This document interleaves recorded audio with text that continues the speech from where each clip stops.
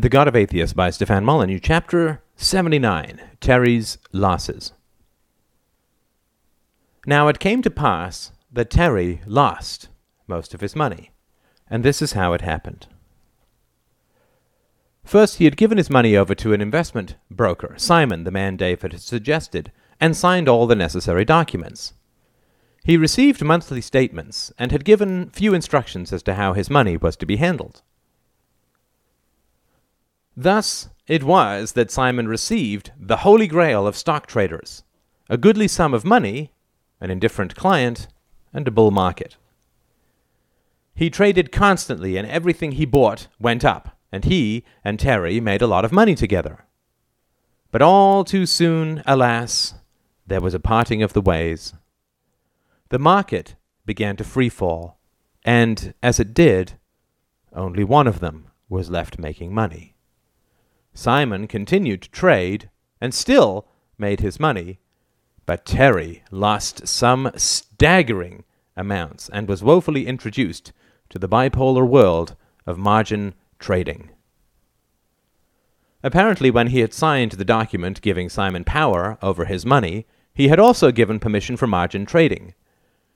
Now, margin trading is to money-making what manic depressives are to emotional stability.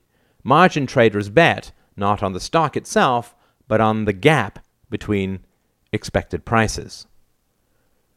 To see Terry's evisceration close up, let's look at a margin trade in action. Nortel, also known as no-tell, as in no telling where it might go, or no telling investors about losses, was considered undervalued at $60, not due to any price-earnings ratios, intrinsic value, or expanding markets, but because it had once been much higher. Simon thought that Nortel would go to $70. Now, Terry had about $75,000. So let's say that without margin trading, he buys 1,250 shares at $60. Then, next week, the price goes down to $50. Ouch! Says Terry, I guess I'd better stop trading on numbers and actually learn something about the companies I'm investing in. So I sell my 1,250 shares for $50, ending up with $62,500, having lost $12,500. Or, let's say that Terry continues to outguess the market and says, hey, it's a dip, right? A lot of people thought it was worth $200 at one point, maybe they will again. So he hangs on to the sagging hot air balloon, riding it right down to $10. Now his $75,000 have become $12,500. Bummer. But at least he would have the hard-bought knowledge that you should never invest without a good deal of knowledge, and to avoid margin trading like the plague it is. But this is not what happened. What happened was that everything was gone within a week, and Terry was lucky not to be in hock to the trading firm for the rest of his mortal coil. Margin trading is like upping a gambling ante, not with more money, but with one or more of your internal organs. It works like this.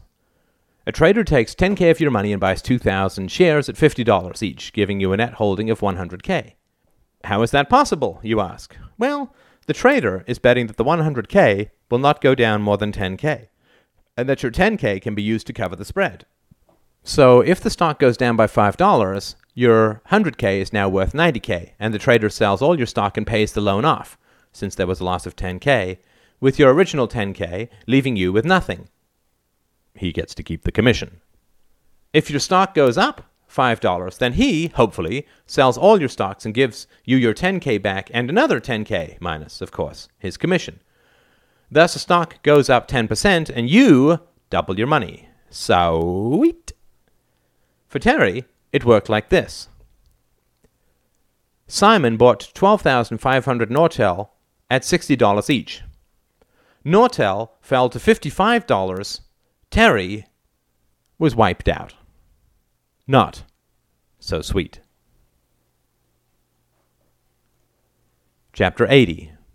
Dave's Question. Well, that's that. Angela was cutting avocado in the central island in the kitchen when Dave rose late the next morning. Dave rubbed the back of his head, where he still had hair, and yawned. It's all done. Is there any coffee? Normally, Angela hated this question because there almost always was. His Majesty just didn't want to get it himself. This morning, though, it didn't even register. Her knife slowed, then fell from her hand. She brushed a strand of hair from her face, then glanced up. Her jaw worked slowly. You sorry? Canned like tuna. Dave sniffed. Is that French roast I smell? Angela blinked. Not following. Sansity canned me, dumb fucks. Canned? You mean let you go? Dave flopped into a wooden chair by the breakfast nook, sending it skidding back a few inches. Laura, don't tell me you've become a suburban morning drinker. Canned. Let go, remember? Like the last 4 times? Fuck, I wish just once I could find people capable of just doing a decent fucking job. They are nowhere to be found. Angela put the knife down. Her hands were shaking too much. Okay, slow down. Just slow the fuck down. Dave smiled, slurring his words. Okay. What's for lunch? Me is so hungry. What are you talking about? Well, the sequence is thus. Your little pet Terry boy fucked up a client deliverable, so this Indian asshole comes in and screwed us for time and materials. I hoped it'd blow over, but no, they call Sansity, who then can me for political reasons that remain obscure. Lawyers gather, powering up ungreased dildos. I'm still sore from the Indian guy, so I go. Angela's eyes narrowed. What the fuck? What does this mean, Dave? Dave scowled. What, I get canned? I have to get my own coffee? She whirled around and poured a mug quickly, almost burning herself. Don't get sidetracked. Oh, okay, she said. Now, I've got some friends who are pretty heavily invested in this stock. What does it mean to them? What does it mean to them? Echoed Dave incredulously. I get canned from the company I founded, and you're worried about liposuction money for your rich fucking friends? Angela paused. Well, froze is more accurate. Adrenaline coursed through her toned and tanned system. Son of a bitch, he's right. She willed herself to slow down. Sitting in a chair beside Dave, she pulled his head to her shoulder. You're right, she said, kissing his bald spot. Poor baby. He smiled. She could feel his jowls shifting against her skin. Yeah, well, it's okay. We got out with some cash. I now have successful software experience and a great story to tell to new investors. Not only did the stock go up when I was there, it fucking plummeted after I left. Gosh, within a day, if I remember rightly. So, what happened? Asked Angela, stroking his broad back. The story came out slowly. Angela asked a lot more questions than she usually did.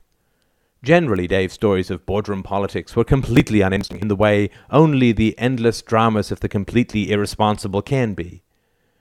But this time, she questioned him close and hard, and was mildly horrified at Dave's way of doing business. I mean, to not even mention that your biggest client was in a position to sue you? I mean, what did he think was going to happen? What was his plan? However, she gained some grudging respect for Sansity, and Robert Washington in particular. He found out about Cyrex's legal actions, and acted immediately and decisively. He fired Dave and closed down most of Emus. With Emus closed, he wouldn't have to pay Cyrex, since Emus had ceased to exist. It couldn't be sued. The danger was quickly contained. However, she thought, as Dave droned on, the stocks are probably still in danger. I mean, I know almost nothing about CompuCan or SandCity. I invested initially because of Terry's database builder. Now that's gone. During their conversation, Dave thought briefly of telling Angela that the SandCity stocks were likely to crash. Her luncheon friends and all.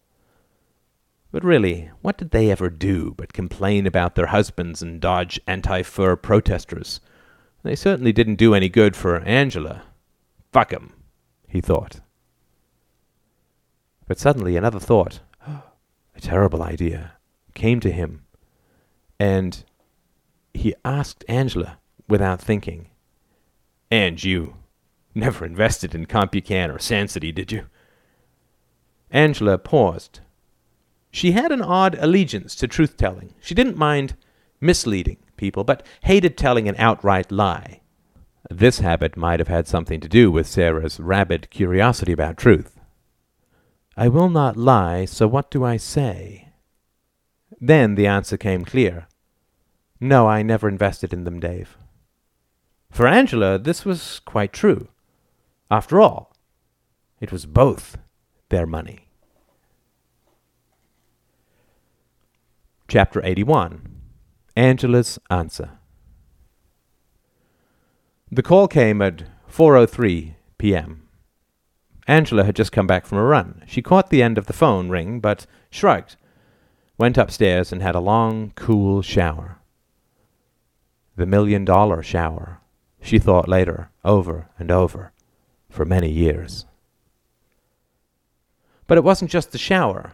She also got a call from her mother complaining about her gardener. Then a grocery delivery came, which she had to pack away.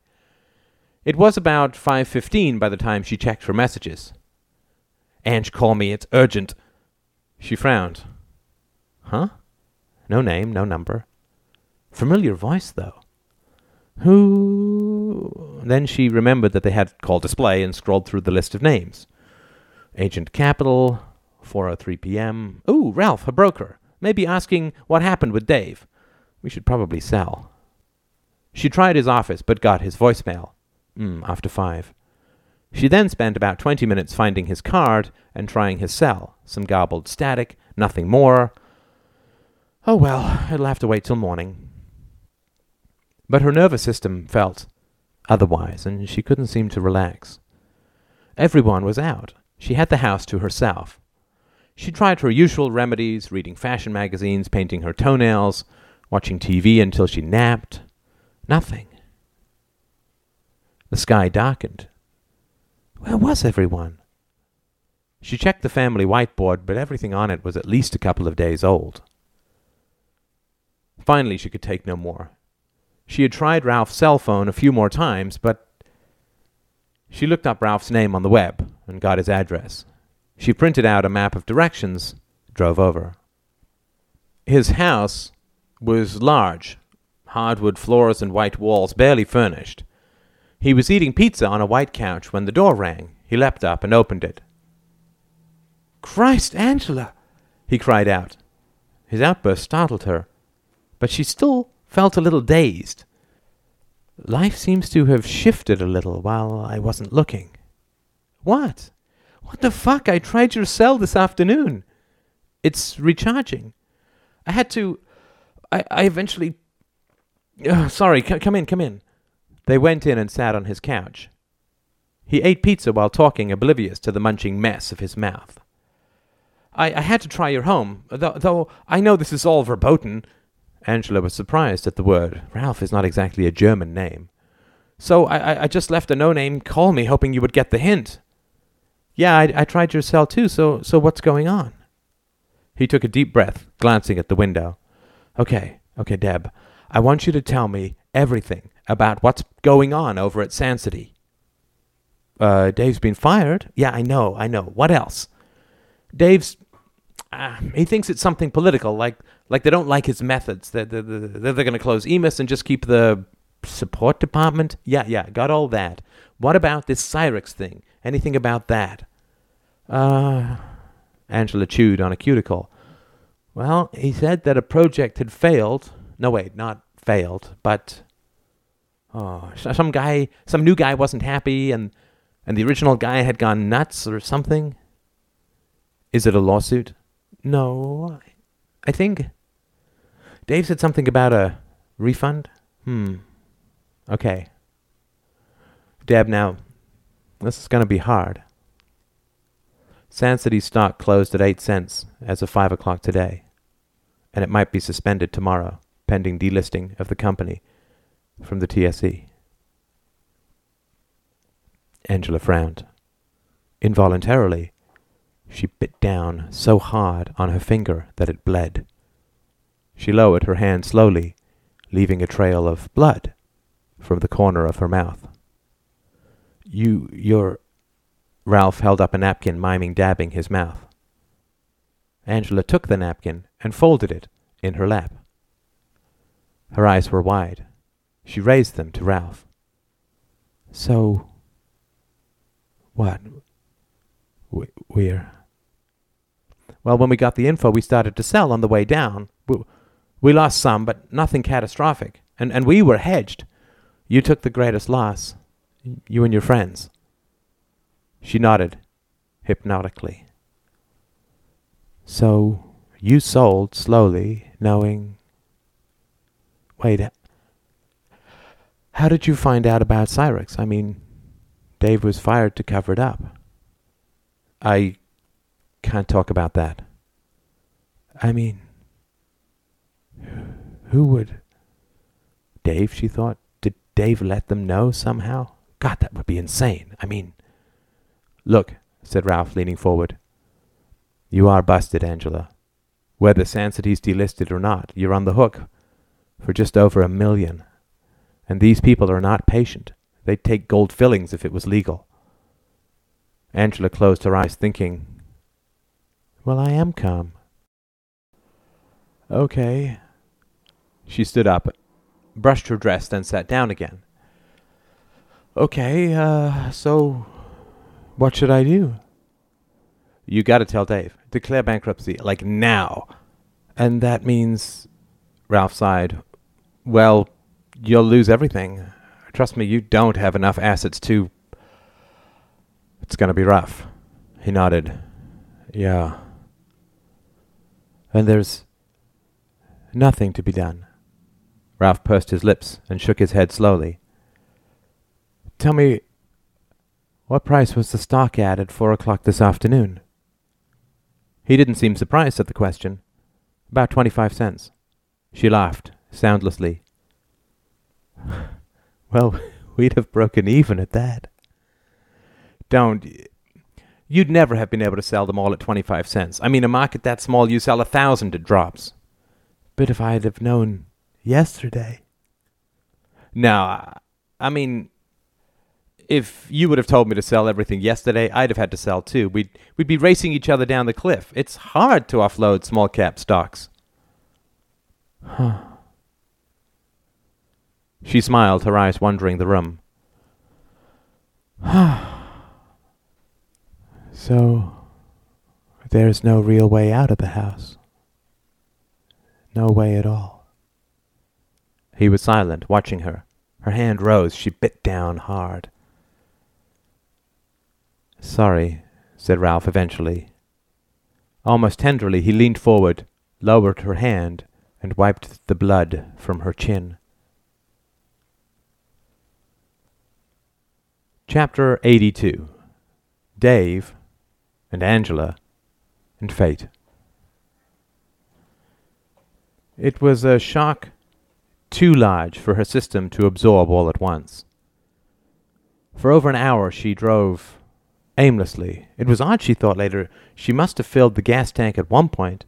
It was almost empty when she left for Ralph's house, but couldn't remember where or when. Intrigue is always so easy at the outset. Tears ran down her cheeks, again without her noticing. She had spent the last few months, longer perhaps, but that was all buried, expecting to get out of this fucking marriage. So close. Imagining that she was on the verge of escape, all her loathing for Dave had risen unopposed. The real prison is imagining you can get away. Now things were unbearable. Well, they always had been unbearable, but now Angela knew it, and that was worse than anything. But why not leave? Why couldn't she just get out? Well, Angela, a supremely unimaginative woman, couldn't conceive of a life without money. Before she thought I could have gotten alimony, but now, what would I get, a bus pass? This was snobby, of course, but early wealth so often impoverishes imagination. Mentally, Angela had never compared herself with poor, but with... Well, that was the problem. She had no comparisons, and so had no choices.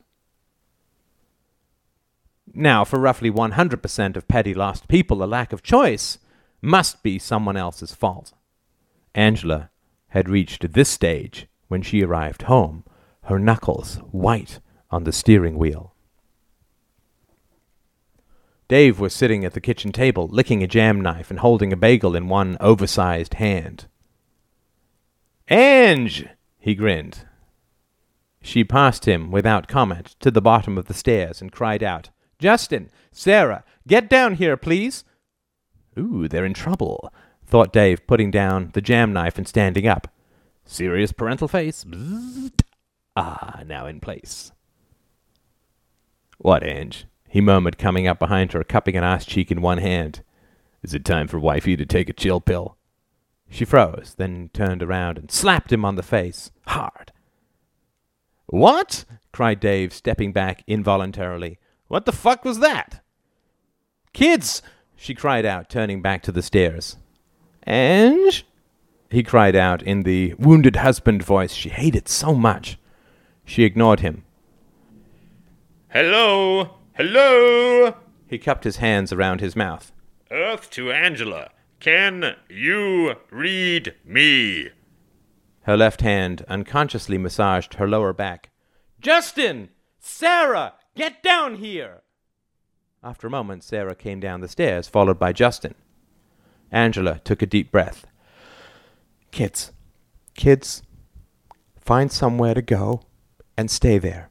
Go there right now and don't come back until... She turned round rapidly to find Dave rotating his finger by his temple at the kids, making a crazy person face. She leapt at him. "You stupid fucking bastard!" Justin took a step forward. "Hey! Mom, leave him alone!"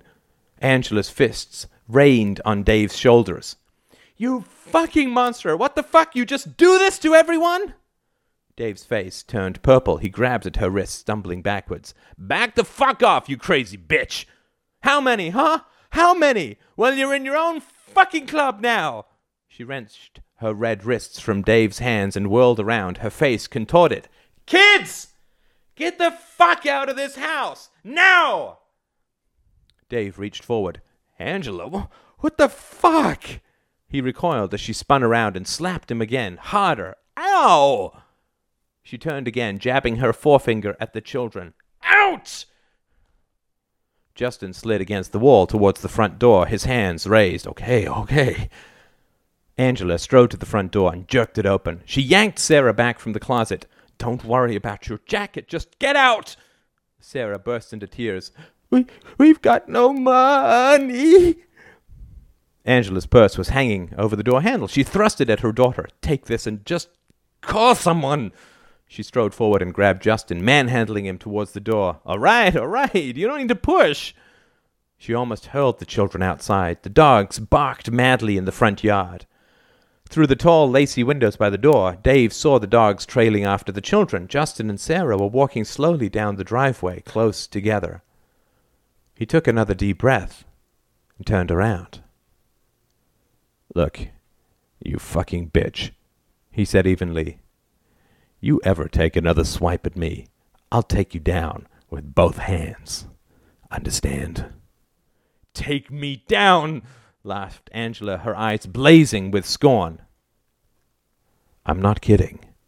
You hit me in front of the children, I'll beat you in front of your mother, okay?" "Yeah, Dave. Whatever." She turned away, and he could see her shoulders heaving. She's playing for sympathy, he thought, rubbing his cheek, but not this time. Not this time. Angela turned back towards him.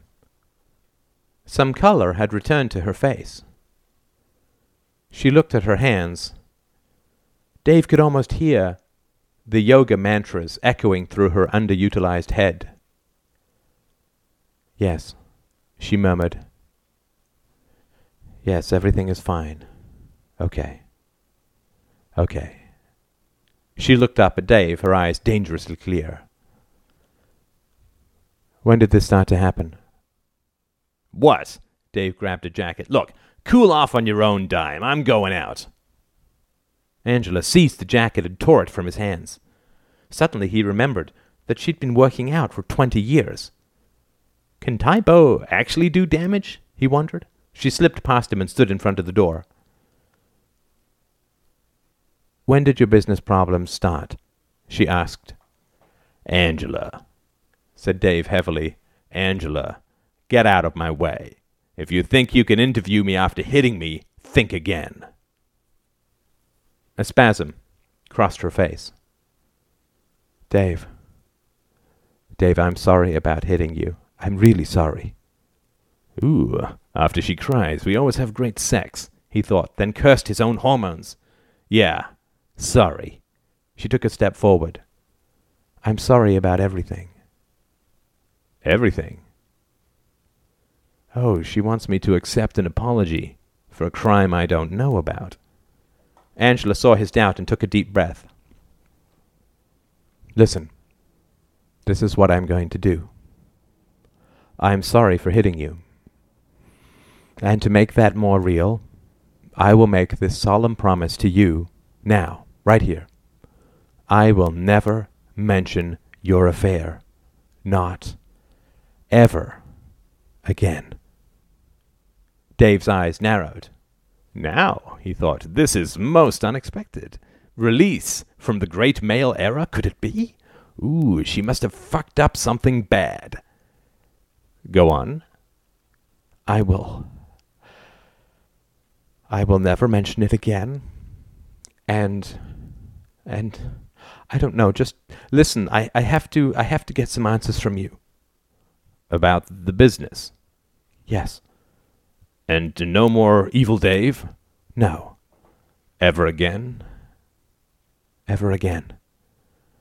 Wish the kids were still here, thought Dave. This needs witnesses. He took a deep breath. Okay. When did it start? A couple of weeks ago. And it's totally gone. Totally. Dave frowned. You have to come clean. Where are you in this? We've been down this road before. Angela reached out to take his hand. He flinched, but she shook her head almost imperceptibly. She led him into the kitchen to the breakfast nook. An enormous newspaper lay there as if it had fallen from a great height and splattered amid coffee cups with Bodum sludge at the bottom.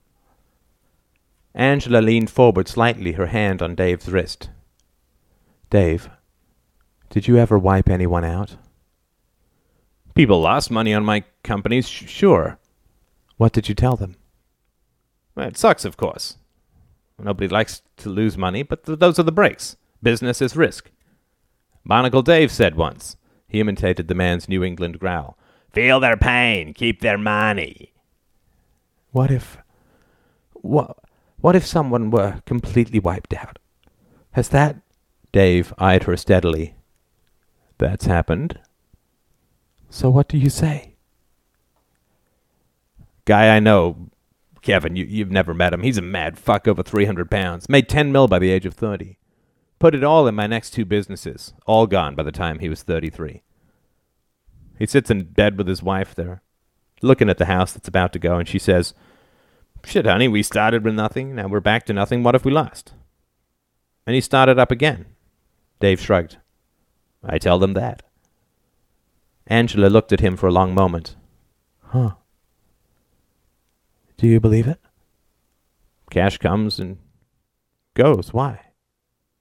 Sand City closed at 8 cents today. It might be delisted in the morning. Dave's eyes widened. The corners of his mouth twitched. God damn. Do you know anything about that? His eyes suddenly seemed to clear. Holy shit, he cried. You know someone who invested. Someone other than those rich fucks at lunch. Why do you... He grinned maniacally, wagging his finger back and forth. Come on. Fess up, sister. You know where the $2 million came from, don't you? You helped someone help themselves, didn't you? Someone dabbled on your say-so. Oh, shit. That's why you kept coming across like a reporter from the Harvard Business Review. He laughed out loud, short of breath, pounding the table wheezily. Christ, Angela. It was because I said things were... and then I kept quiet. Holy fuck now, that's some kind of hapless-ass bad luck. His eyes shone with mad glee. Who is it? Who? There was a long pause. The moon darkened overhead in the deepening silence. Finally, Angela said, as if from a great distance, "Us." Dave's grin froze. He cocked his head slightly to one side. Sorry? Didn't catch that. Us. His grin remained, but his teeth seemed to grow. Us. What? What? I invested on margin. Dave laughed harshly. But what the fuck, you did not? Margin, you... Okay, what the fuck? What did I forget? Birthday, anniversary? Can I call the kids back in now? Who put you up to this? No one, Dave. You, perhaps. He looked at her skeptically. What's really going on, Ange? We're fucked, Dave, she murmured, sitting down delicately. We went down with the ship. Come on, you drama queen. You saying you put some money in? How much? $2 million. He snorted. Sure, you sold the kids' spare kidneys, $1 million apiece, and invested. No, what the fuck, really? I got it on margin. Dave smiled. Where? I went to talk to Terry after our last big fight. Found out about the database builder. You said it was great, but what did I know?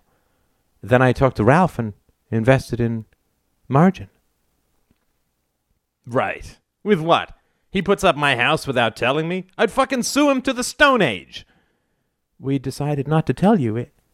It wouldn't be insider trading if you didn't know. Dave stared at her for a long moment. So, that was our mill? He said finally. About 100,000 was ours. You got 10-1 on margin? Bullshit. No, others got into it too. We did about $1 million and a bit. Dave rubbed his temple savagely. Holy shit, my head is... Okay, what... When... tell me the story. Angela smiled. I heard you saying it was all great, so I took the money from the pyramid thing and put it in on margin. Ralph gave me 10-1 in exchange for some of the action himself. Collateral? Asked Dave. There was no response. His hands itched to shake her neck. The cash wasn't enough.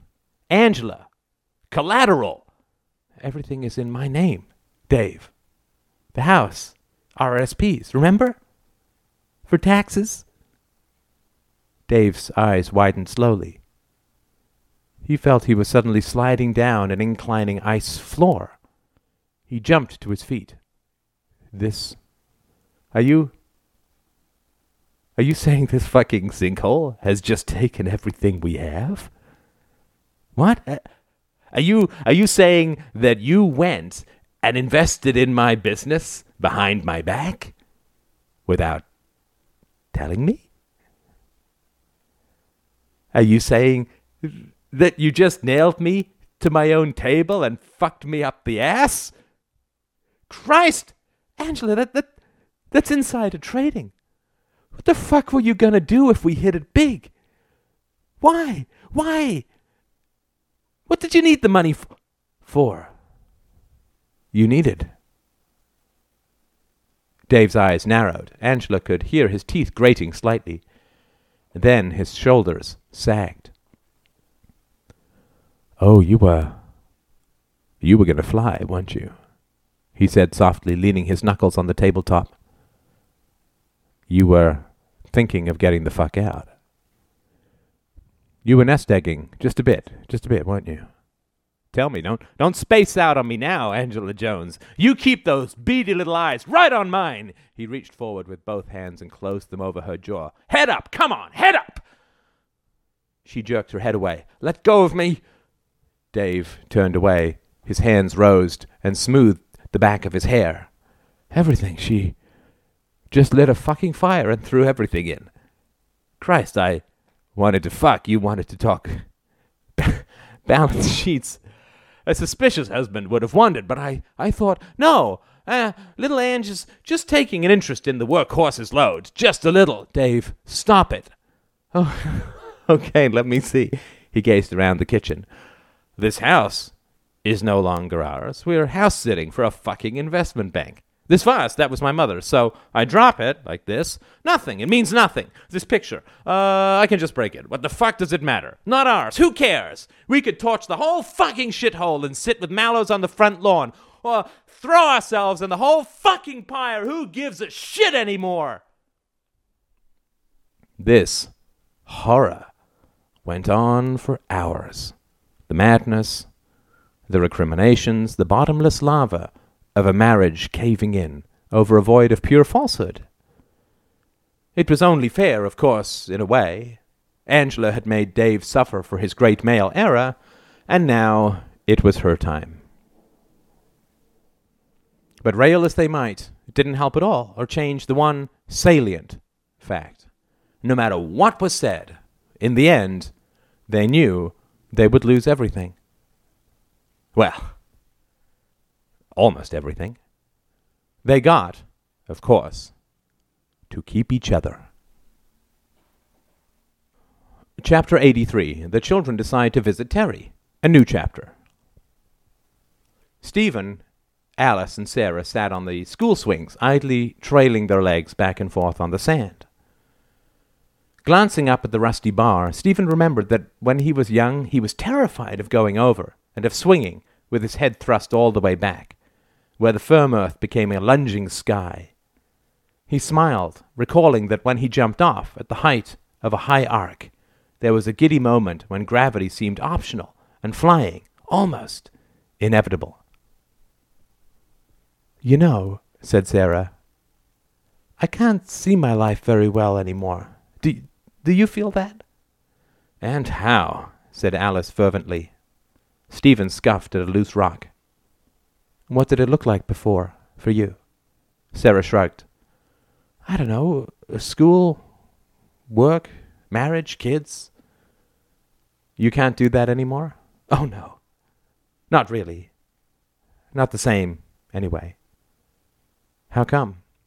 Because, said Alice, running her fingers up the cooling chains. Because everything we want to do, all the girly stuff anyway, involves everyone else, other people. You know, Prince Charming, children, family. Boys get to climb mountains and be monks. Everything girls do is with others. Huh, said Stephen, staring at his knees. He smiled suddenly and raised his head.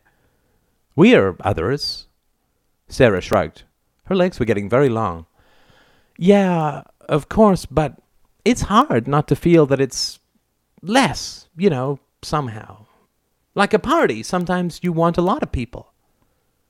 Alice exhaled slowly. You remember the sleepover the night we met? Of course, said Sarah. I loved it when everyone else was asleep. Stephen nodded slowly. They are out there, he murmured. Who? People like us. Right. Stephen clambered out of his swing. He walked to the edge of the playground where the gravel dissolves into grass. The sun was high overhead. For some reason, the world seemed deserted. No cars, no strollers, no children, no cries. It was very hot, everyone sealed up in the cold.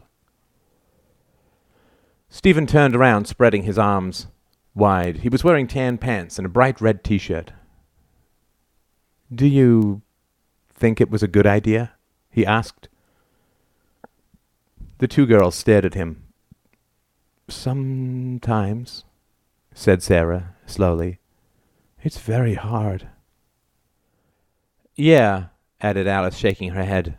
You know, it's like we were somewhere, which was like nowhere, but now we're nowhere, waiting for somewhere. It is, cried Sarah. It is like waiting.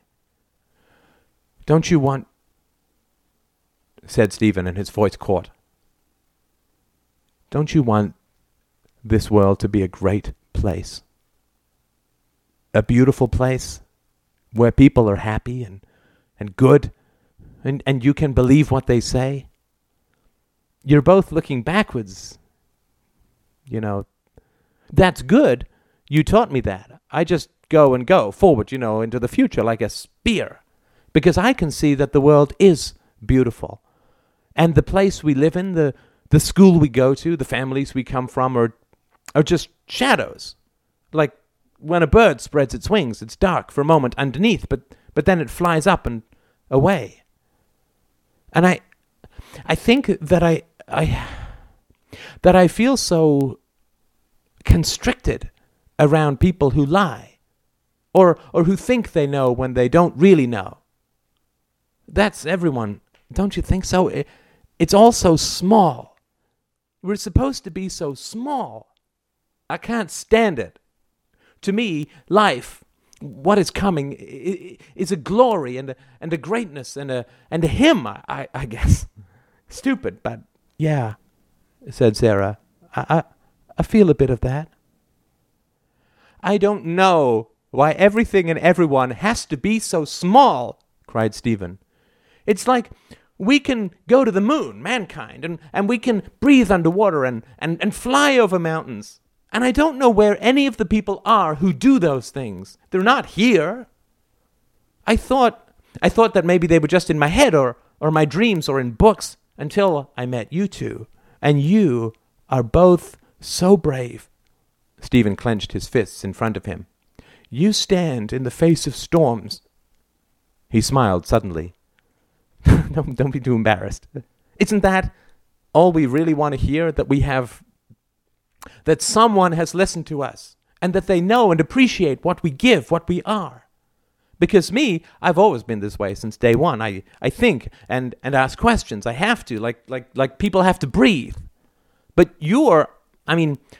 neither of you were this way to begin with. So you're not starting with the same habits or thoughts or something.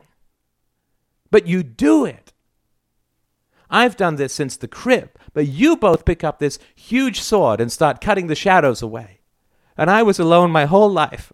And now I look around and I have two great friends in the dark with me, and I am no longer alone. And I can't tell you how much I appreciate that. And thank you both for it. And I have more to say, but I can't speak as well when I feel this strongly, so that's it. There was silence for a few moments. The birds were quiet. Thank you, Stephen, said Alice gravely. Yeah, said Sarah. I complain, I know, but thanks, really. Stephen sat down with a sudden little crunch. He squinted up at the girls into the white light of noon. So, last update, I guess, Alice? Not much with us. My dad's getting all these legal letters from the government and that TV station. He's smoking a little at night like we can't tell. And your mom? Okay, I guess. Trying to save her store. Still looks mean at Ian for the scarves that never were. Stephen turned to Sarah. And you? Sarah looked away. Oh, it's horrible at my house. I'm sorry. Justin won't get out of bed. My dad's in the spare room. No one talks. I'm just reading tea leaves, you know? Yeah, I know. Stephen, said Alice, leaning forward, why did you say that this was going to be our last update? Well, because we're all going away, right? Away? Stephen turned and gestured at the lush lawns, tight hedges, and time-stained buildings of their private school. This isn't going to survive? The three of them gazed at the sparkling granite walls and freshly painted monkey bars. Sarah said, It's like we just left our friends and thought that would be it, that we'd be able to pick and choose, but you can't just leave a little bit, can you? I don't think so, said Stephen. It's like you want to dip your foot in the pool. Next thing you know, you're a mile underwater. Alice wrinkled her nose. Something more breathable would be better. Stephen laughed. Yeah, you're right. And you? Asked Sarah. My dad is gone, said Stephen, staring at the school. Oh, God, said Alice, twisting on her swing and glancing at Sarah. Oh, we're so sorry, said Sarah. How are you doing? I am very sad, said Stephen, turning to them. His brow was furrowed, his eyes were wet.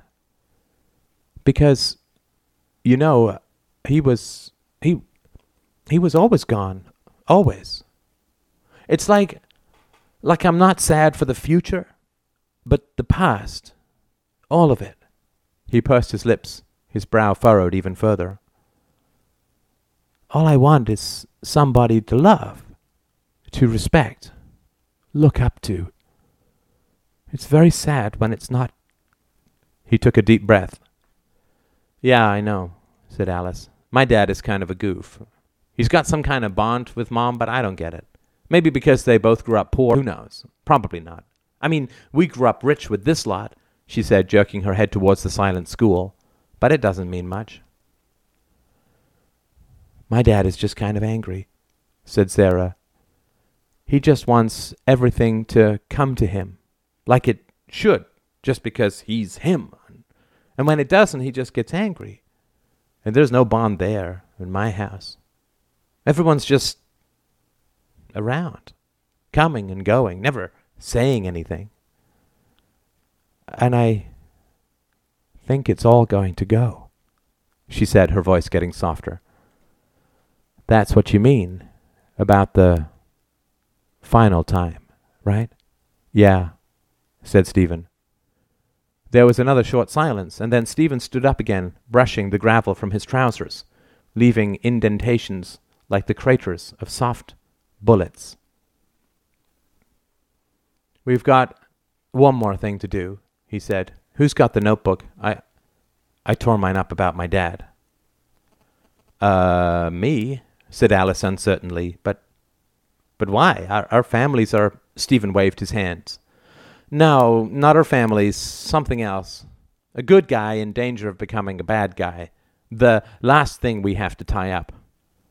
Okay, international man of mystery, said Alice, pulling her notebook out of her knapsack. Are you going to be this cryptic for the rest of the day? Perhaps, smiled Stephen, rocking on his little heels. Perhaps.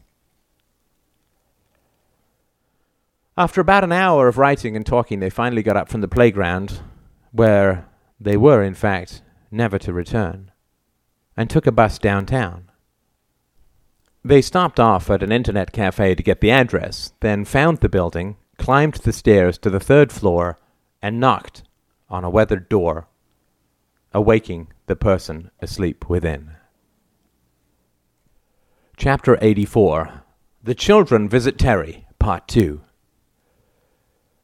Terry got up, his eyes bleary. In the throes of light, unsatisfying sleep, he had developed the habit of falling deeply asleep, and then waking suddenly at a slight noise or change in light. Even a cloud passing over the sun would yank him up. It was like being shot randomly with alternating drugs. The knocking came again. He threw on some jeans and a t-shirt. True to his current mindset, he imagined the police on some case of mistaken identity, or his superintendent coming to yell at him for a bounced check. Or is it Dave, in tears, come to let me have at him? It was the three children. Terry stared at them stupidly, half expecting another sound to wake him and really mess with his sense of reality. Hi, Terry, said Stephen gravely. The two girls, on either side of him, nodded slowly. Ah, the three little fates, he thought. I don't want girls in here sniffing and poking around and going all ew at how a bachelor lives. Can we bother you for about 20 minutes? Asked Stephen, looking at his watch. Sure, stammered Terry. Not expecting... Don't you guys ever call? I thought yours was the truly wired generation. They came in. Cell phones come from dirty money, said Sarah. Okay, frowned Terry.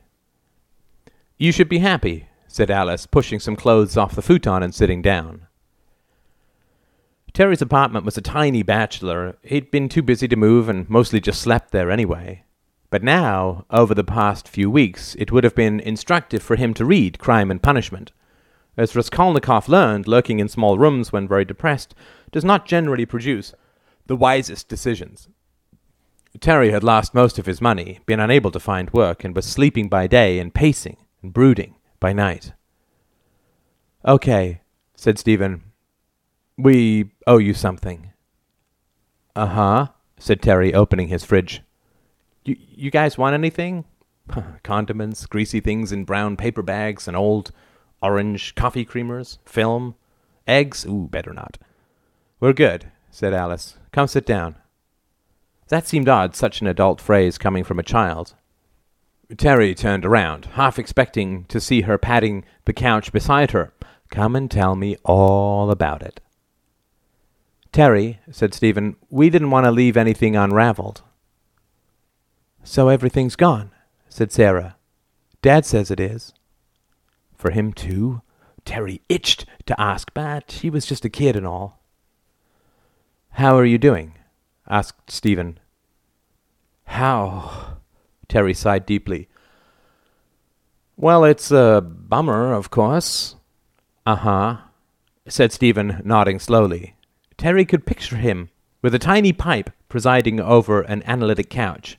So, perhaps Dave represents your penis.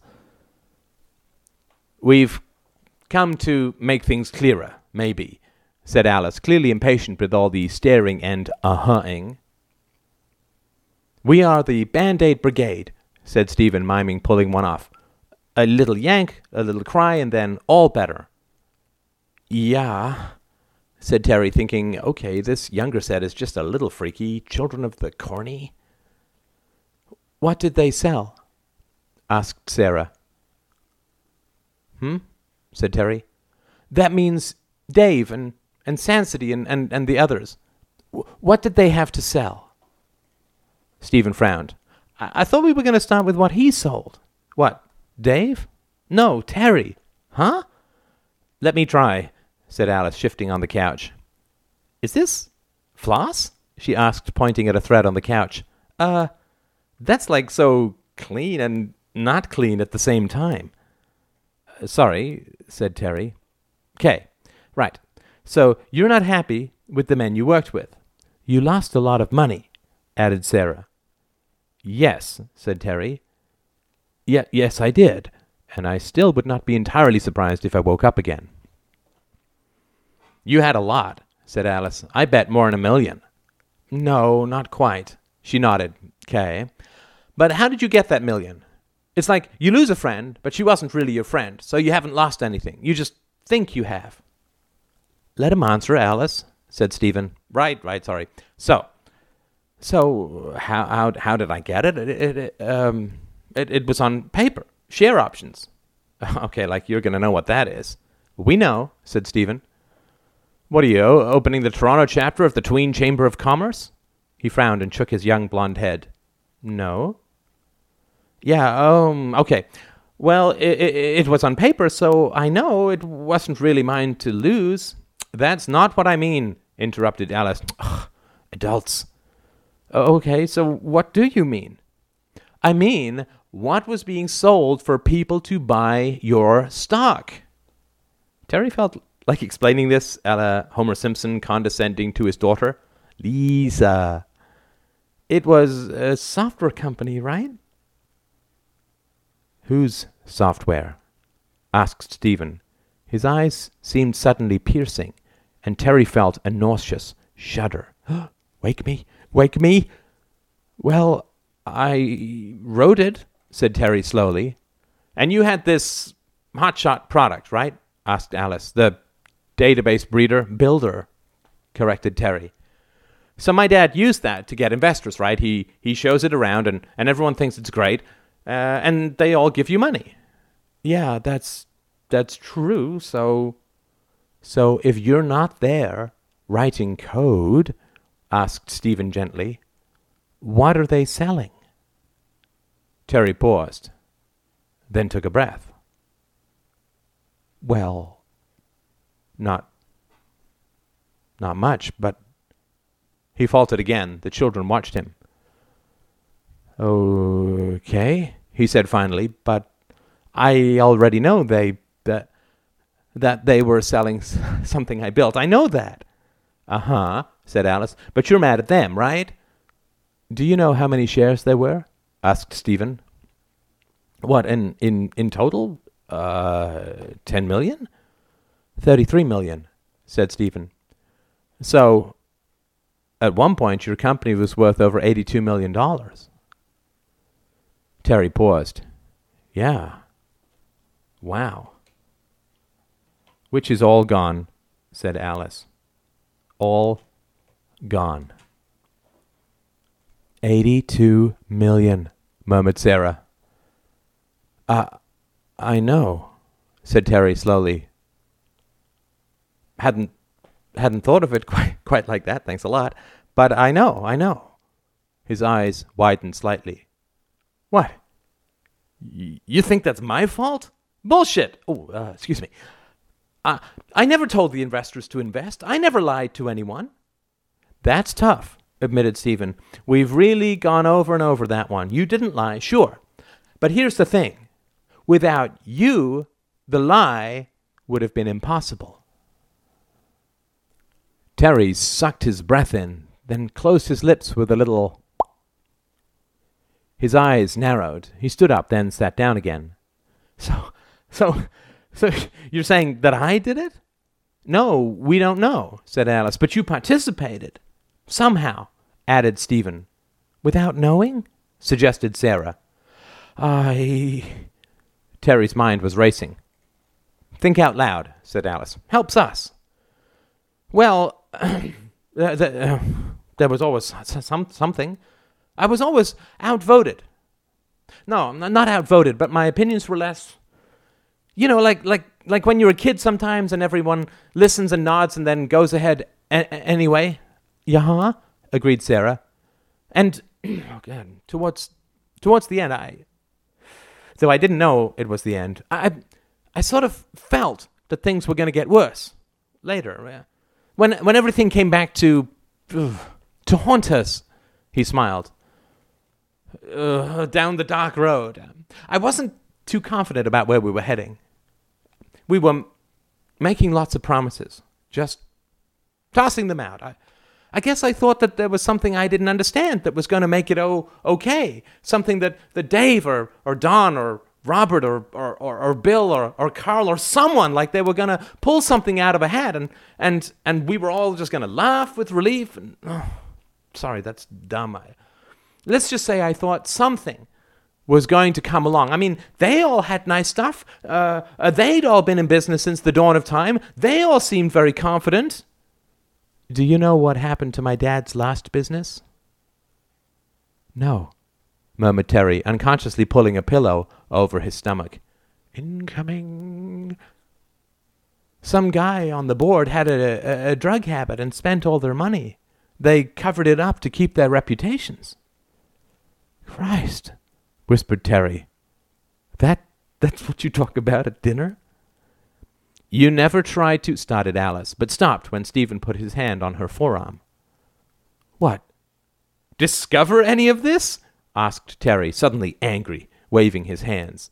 I don't seem to have your little leprechaun moral genius. No, I didn't go to private school. I must have misplaced my silver spoon. It's okay, Terry, said Alice, putting her hand on his forearm.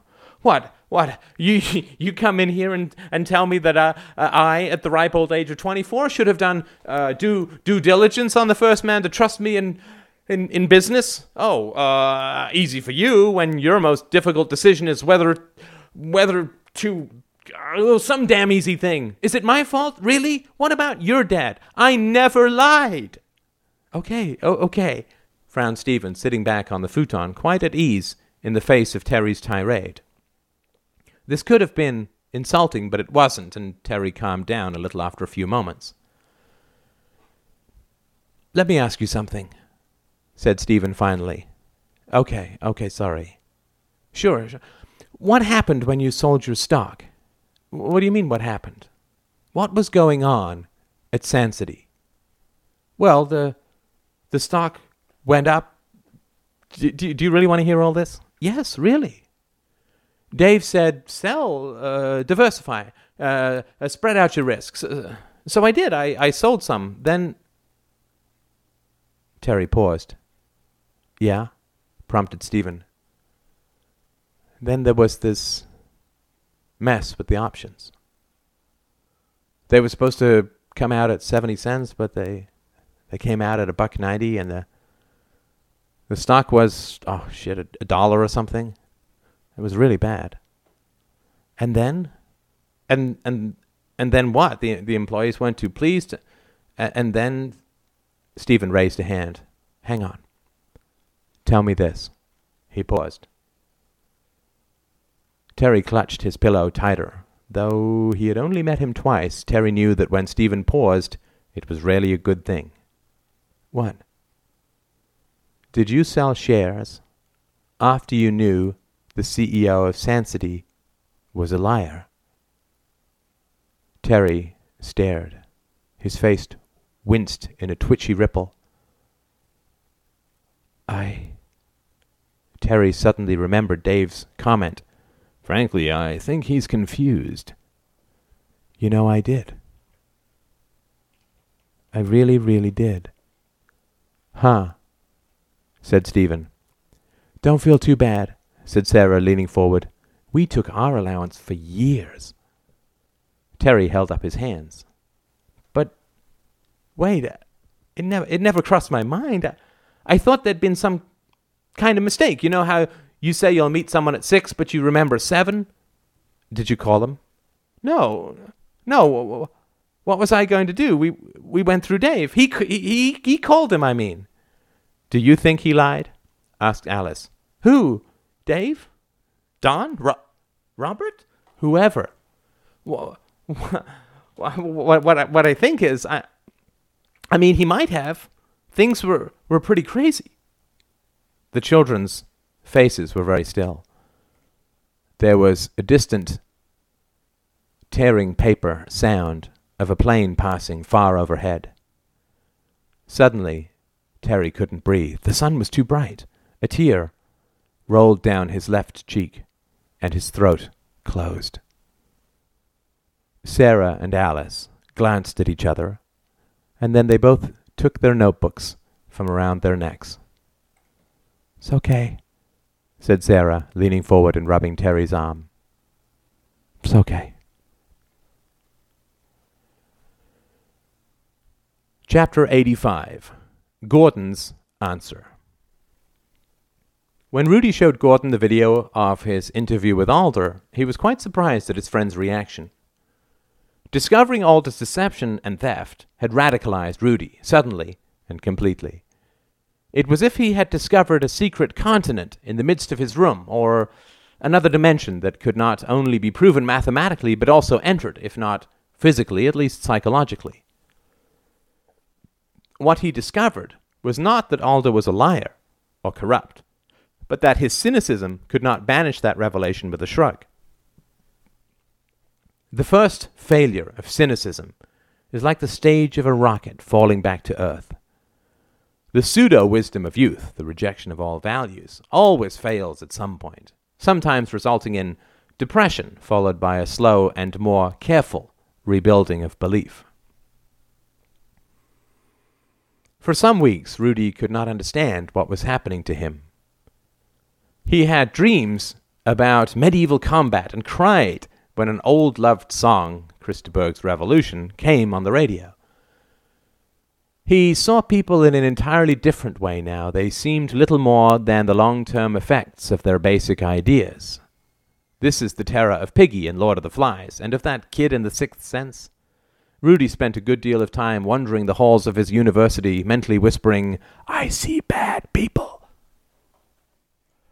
Rudy read one morning about a professor who had created a new accounting course about ethics, and felt torn about the news.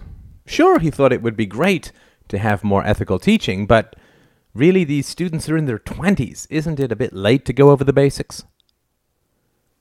But were they basics?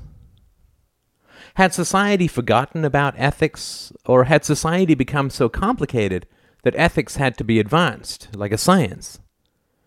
Are we trying to run a nuclear generator on the principles of medieval science? Or do simple decisions just seem so complicated because we've forgotten the basics? He was probably hoping that Gordon, who was a moralist through and through, could provide at least the possibility of answers, but Gordon's reaction to Alder's betrayal really surprised him. Gordon sat in Rudy's shoebox room, staring at the screen as the interview ended.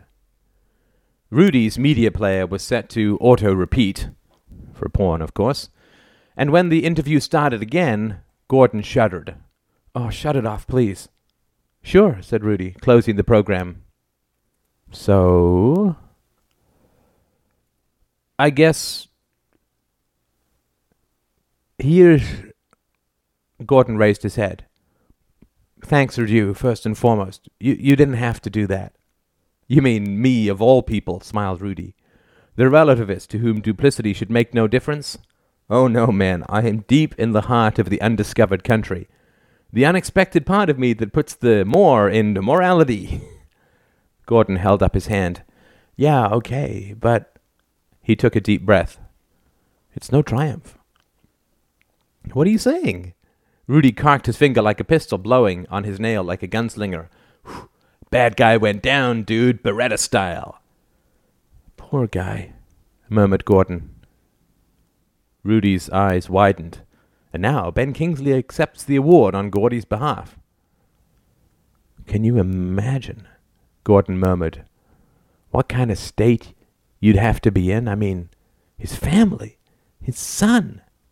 Rudy frowned. "How do you know about his family?" He mentioned it once." Oh, Lord, if he only knew what he was doing. It's a great idea, sure, but not worth that. Nothing's worth that." "What?" "Dying that way," said Gordon simply. And the way he said it, the inevitability of it, sent shivers down Rudy's spine. He thought, this man is the prince of the undiscovered country. "What do you mean?" asked Rudy. "I mean, my father," replied Gordon. Rudy tried for a joke, deepening his voice a la Darth Vader. "Alder is your father, Luke." But Gordon only smiled faintly. "Okay, tell me about your father," said Rudy, thinking, shouldn't I be out of his line of sight or something? He was a broker," said Gordon. Though Mum later said he was more like a breaker. He was way up there in the 80s at Solomon. Lots of money, lots of risk. Manic, you know the type. Then, poof, enter the scandal. He promised some client to get out if they hit more than 10% losses and didn't. You have no idea how many accounts a broker manages. There's no chance of personal attention. Of course, he was trading to make money, which is what brokerage firms do, no matter how many clients they wipe out. Anyway, he was disciplined, had to pay a lot of money back. But that was okay. He still made a ton. And the weird thing was that it had no effect on him at all. He shrugged it off. He was, the modern type. No doubt, no room for questions. Finance was a game. You pushed the envelope, walked the line, played the gray, and sometimes you got caught. It's like speeding, he said. Everyone speeds and pays their tickets without guilt. People get to go fast. The police get to cash in. There's nothing wrong with it. Huh. Well, weren't you raised by your mom? I stayed with my dad occasionally. He lives in Vancouver. So then there's a great mystery. You know, the kind you always think of going back later in life to figure out. Something happened, something bad. He stopped working, got very depressed. I went out there. He asked for me. He was very sad. Kept asking if he'd been good to me, you know. When parents want you to mother them. Rudy shuddered. Yeah. Gordon turned to look at Rudy. If I ever get to the place where I have to rely on a 14-year-old to validate my existence, shoot to kill, no hesitations. Promise? Rudy nodded. He was on medication, going to therapy. He asked me to talk to his therapist. It was so pathetic. I went, but couldn't go in. Sat in the waiting room, listened to the sounds. You know, that Western self-pitying snuffling, woe is fucking me. After he came out, the therapist told me to come in. My dad waited outside. Gordon twisted his head. Man, my neck. The therapist had the standard room, black and white pictures of kids, African masks. She gave me water, asked me a few questions, and then said something I've never been able to forget. Something which chilled me to the bone. Rudy swallowed. I can't wait. She said, "You realize, Gordon, that there's nothing we can do for him now but to make him as comfortable as possible." There was a pause. "Oh," groaned Rudy. You know, it had never occurred to me that it was possible to make enough mistakes. You know, soul mistakes, moral mistakes, evil. That you could damn yourself beyond repair. That you could be dead in life. That there was nothing left but medication and controlling the stink of your own death. That's cold. Cold, demanded Gordon, his cheeks flushing. Do you mean me? Rudy raised his hands. No, Chief, settle. It's cold what the therapist did. Not right. There should have been some kind of follow-up. Yeah, said Gordon, laying back on the pillow and clasping his hands behind his head. Yeah, but no, too. She was right. And it really worked for me. Still, risky as hell. No, she knew what to say, knew the risk was okay, that I was able to take it. And that sentence has been the foundation of my ethics, you know, as an adult. So to see Alder, to see that he knows it, what he's done. My dad knows too, knows that he lied and stole for a living. Lied and stole, interrupted Rudy. How? Oh, everyone who invests for you is lying. I've done the research. They manipulate stock prices to pump up their own holdings and make money for clients they like or fear by screwing the others. Really? Sure. Brokers have no idea what's going on in the market. It's Brownian motion. It's all bullshit. It's a tax on greed and ignorance, like lotteries. Except lotteries cost a couple of bucks. Brokers destroy billions. Pisses me off, really, how stupid people are. Sure, this guy knows all about which stocks will go up, so he'll buy for me from the goodness of his heart because I'm special. Huh. They fuck their clients and then they fuck up the market for others. But some do well, right? I mean, Warren Buffett, that's a bell curve. Some do consistently well, some consistently badly. But when someone gets a reputation for being right, everyone follows. It's still random, still nothing to do with the market since it cannot be predicted. So, your dad, my dad, knows, said Gordon softly. He never admits, but he knows. And I think the hardest part is that it can't be repaired anymore. He can't fix what he did, so he can't fix himself. What do you mean, fix himself? It's why moms make their kids take stolen candy bars back. My dad blew tens of millions of other people's money. What's he going to do now? Get a real job and pay it back? Sell his penthouse and Live in a basement? Take the bus? Gordon laughed sadly. Even if he did, which he won't, he can't give up his gains, he'd never be able to pay it all back. And even if he could, would people forgive him? No. He lives in a palace of sin. It's all around him, his house, his skin.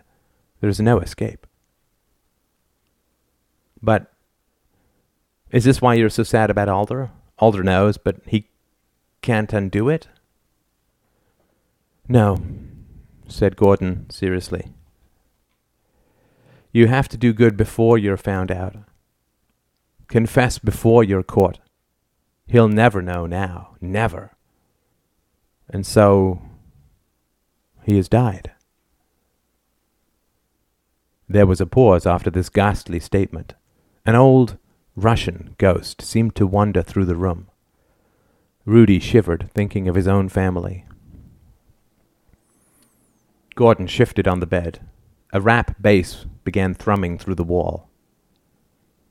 Jung has this story about a woman, a doctor, who came to him when he was just starting out. She'd fallen in love with a married man who lived next door, so she murdered his wife. She was a doctor, she knew how, wasn't caught. Then she married the man, but he died soon after. And then she came to Jung just once. I have to tell you what happened, she said. After my husband died, my servants turned against me. My friends stopped seeing me. Even my dogs and cats hiss and cower when I come near. No one knew. They didn't even suspect, not consciously anyway. But we smell that kind of stench in our very spines. I am the loneliest person in the world, she said. I have destroyed my life. I had to tell someone, and now I have. You will never see me again. And so she left and never returned. Probably killed herself. No one knew. Christ, that's medieval, whispered Rudy, hugging his knees. Do you think she could have returned to Jung, reclaimed her soul, come back to life? You're a fucking atheist. What are you talking about souls for? I believe in the soul, said Gordon simply. Not as an inner ghost, but as the essence of our humanity. There is no such organ as health, but it's the essence of medicine. There's no such thing as soul, but it's the essence of philosophy, of happiness, of life. Rudy went over, opened a drawer, and pulled out a pack of cigarettes. Ethics always gives me the nick fits, he said in the apologetic tone of the modern smoker. He went over and opened the tiny window. A breath of wind caressed his cheek. He sighed and turned to Gordon. All right, Savonarola, what are you going to do now? Alder's on his way out. Out? Repeated Gordon, rising on his elbows. Bez, Professor Tabrock is turfing him, yea, even as we speak. The idea is yours again. There was a pause. Gordon's eyes narrowed. Now, said Rudy, here is what is not going to happen. If this were a movie, we'd need a third act. The second act was you getting the idea and Aldra stealing it. And the third act is not going to be about you quitting academics out of bitterness, then getting over it to take your place among the illustrious ranks of the square-hatted. It's a bullshit act. Everyone knows you will anyway, so let's just skip to the credits, shall we? Gordon smiled sadly. That act exists for a reason. Yeah, poor story construction. This is not a story. Okay, of course, but damn it, man, don't make me give you the "you have a gift" speech. Gordon paused, then shook his head. Of course I'm going back to academics. I mean, the outside world listened. The best fights only need one ally. But that's not important, because the third act is not about me. No? Gordon laughed. No, you idiot. The third act is about you. This book continues on the next file.